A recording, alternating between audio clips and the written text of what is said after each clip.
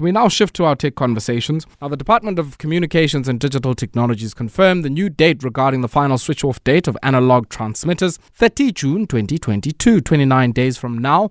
And to tell us a bit more about what this thing is, but more importantly, what it's going to mean for us here at the public broadcaster, ingakumbi aba bakumabonakude, and that entire value chain and ecosystem of broadcasting via analog signal, but also what it might mean for taking broadband into the rural areas, because some people have said once this ultra-high frequency spectrum is released, then there are all manner of technologies and applications, some even sitting at places like CSIR, that could be deployed to get the internet to places where the internet is not available at the moment. Joined on the line by one of our colleagues here at the public broadcaster, who joins us, certainly a seasoned hand at a lot of the things we're going to talk about tonight, senior producer and presenter of Network on SABC News, and that is Siphumelele Zondi. Baba, Gunjan. I'm well, thank you. Thank you so much for coming through. And, I realized on this particular one, and I knew, the most knowledgeable of all of us here at the public broadcaster on some of these issues is yourself. And I certainly hope you can help us here for Zondi. When we talk about this switch off, yes, what are we talking about? All right. So the TV that a lot of South Africans are getting at the moment is analog. You know when your TV would have those black and white, almost fly-looking like things as you're trying to switch TV channels from time to time. So the plan is to move away from that and to have a smoother signal of television, of viewing television, and to also possibly have for public broadcasters. This is not just a South African initiative; it's an international initiative, an international telecoms union initiative for citizens to have more choices and the ability to see a lot more TV channels and a lot more players to come on board in the free-to-air space, and for South Africans to then have the ability of having choice without really paying more than the TV license for that choice. And I guess the other part of it is also trying to use more efficiently what many people suggest is a finite resource, and that is telecommunication spectrum. Oh, totally. Because if you then free up analog TV, which uses satellites that are up in the atmosphere, that are up in space, then with digital TV, it then frees up that spectrum that can be used, and TV white spaces, as you rightfully mentioned, which are those spaces in between the TV channels. They're there to protect the existing TV channels, but they're relatively unused in the analog space. So it frees them up so they can then be used to deploy internet broadband connectivity to especially the rural communities. And let's talk about that, because, I remember probably, was it 18 months, like 24 months ago, the CSIR talking about something called television white spaces.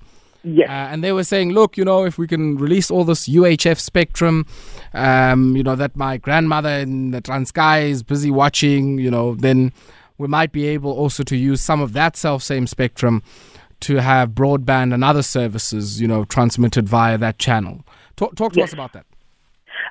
So they're one of a few organizations that have gone out to some of these rural communities to sort of like pilot some of the possibilities that can happen when you then switch off to digital by using these TV white spaces in order to deploy broadband. There are others. There are telecommunications companies and other tech companies that have also done the same to deploy, and also to deploy these to schools in rural communities that don't have internet access. And as I mentioned, that these are sort of like those, you see them as black and white slides normally on your TV. If they're then freed up, they can then, and broadband is actually faster and better than the Wi-Fi that a lot of South Africans sometimes use when they want to connect to the internet. So they can then be used for that purpose as well, for it to be deployed to rural communities. Sure. Look, the other element for me that is always of interest with this thing is you've kind of had an entire value chain of broadcasting, right? That has been Yes. enabled by analog as a particular kind of technology. And it seems now a lot has changed. There's a bit of a hybrid type of approach. But a big part of that has had at its core Centec, which is another SOC, which of course provides a lot of services to the SABC. I think the SABC is Centec's largest customer.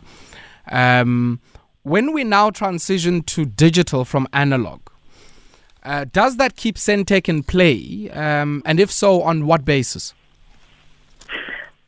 Well, Centec is basically seen as something that's going to drive some of these set-top boxes as things go digital, right? And they're basically going to be in charge, and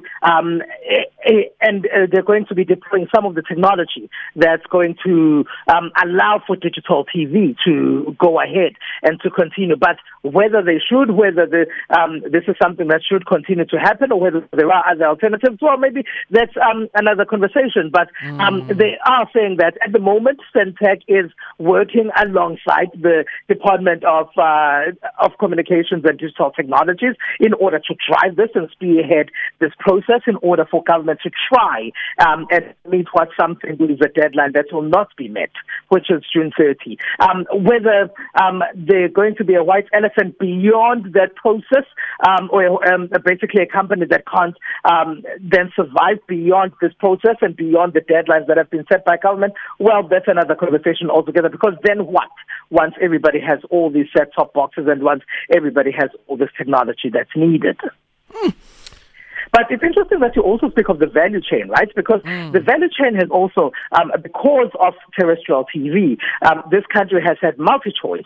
This has had open view because of that, open view owned by E-Media, right? And now when you then have a lot more 20 plus, 30 plus channels that people can get to watch for free, you then might wonder if there really is a need anymore for you to get a lot more channels through pay TV platforms, because you can get these through just paying for your TV license and getting to watch TV through DTT.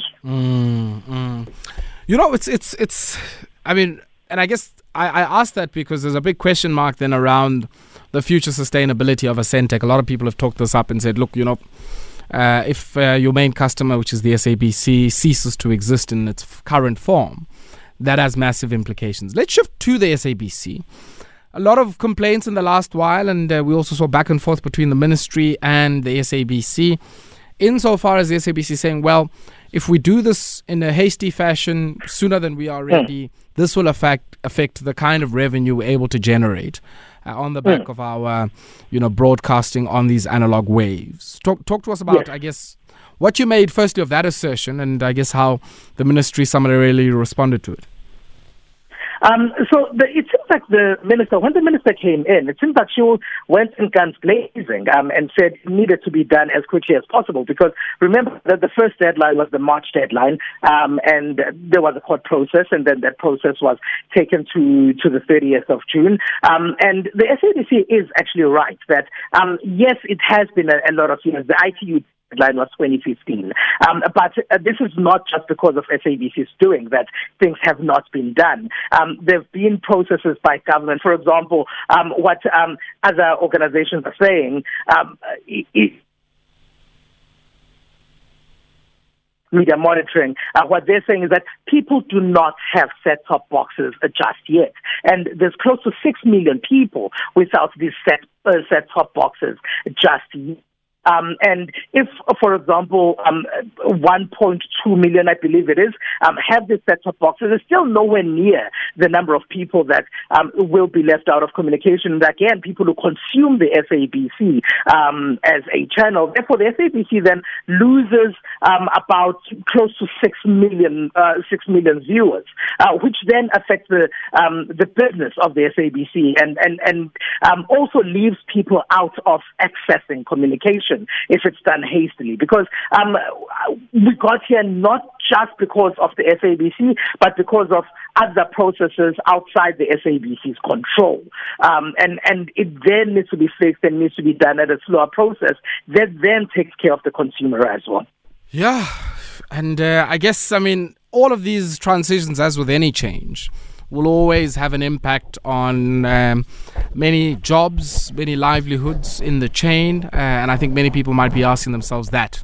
But some people might also say, Aya, that there could be jobs that might be created as well. Because, for example, if you channel in future that might be available on this platform, or programs that might be available on this platform, whereas before you needed to go through other hoops and go through pay TV platforms, then maybe more jobs might open up in television, as was. We do know that jobs have been seen to be reducing in broadcasting and other media spaces in the last 2 years. So there are both sides of the coin, but it needs to be done. And yes, South Africa has delayed because the international deadline was 2015. We are basically already 7 years late, almost a decade late in this process. But it can't be hastily done, but it needs to be done. No, sorry about this, Siphumelele. I was just wondering, what happens on 30 June, right? I mean, Sikhule, Y2K, where people were like, yeah, all the machines will stop working on a particular day. There is, I guess, that a lot of anticipation, but a lot of anxiety from people to say, what then happens just on that day when the switch off happens? I was in Finland in 2007 when their switch off happened as part of a student program there. It happened in August 2007. And essentially, if you did not have this set-top box or a new TV that could broadcast digital signal, your TV just switched off and you were not going to get TV beyond that day onwards until you'd sorted yourself out. So that's basically all what it means. I shouldn't say it's all it means. It's what it means, because it's huge. They don't have this set-top boxes because some of them, it's funny that information has also not really properly gone out, right? Because I remember when I was in Jozini and asked random people on the streets. Jozini is rural area, northern KwaZulu-Natal, towards the border with Mozambique. Randomly asked people on the streets if they had this set-top box and the type of TV they had. And many people in the rural area that I spoke to said they have the older model of TV sets. They'd seen information on their TV sets that they needed to go to the post office. Some of them had seen SMSs that they needed to go to the post office, but they did not have enough information on what this is, what it actually meant, and they complained about the education aspect of the repercussions and the implications of not going to the post office. But then again, in Johannesburg on Network, one of the producers went to one of the post offices in Johannesburg, and they said they did not have these set-top boxes. And so if you can't find them in post offices and there aren't enough of them available, there's a switch-off date that's looming, and there hasn't been enough information. What then happens to those people? Where do they go? Because, there aren't enough set-top boxes available for them. What happened to the ones that people were saying were gathering dust after the UASA mess? Or can those not be used anymore? Well, you see, those are all the questions, and how old? Because the technology also gets old. It gets older as well, right? What happens to the older models of these set-top boxes? Because this is a process that should have started years ago, that started close to 2 decades ago in other parts of the world. So that older technology, what then happens to it today? These are all the questions that need to be answered. Bob Zondi, thank you so much for taking time out to speak to us, man. And I want us to talk to you closer and closer to the 30th of June so that we can reassure our people Y2K that might happen, you know? Well, maybe with Y2K, with information the way they should. I guess, my brother. Thank you so much. Sure.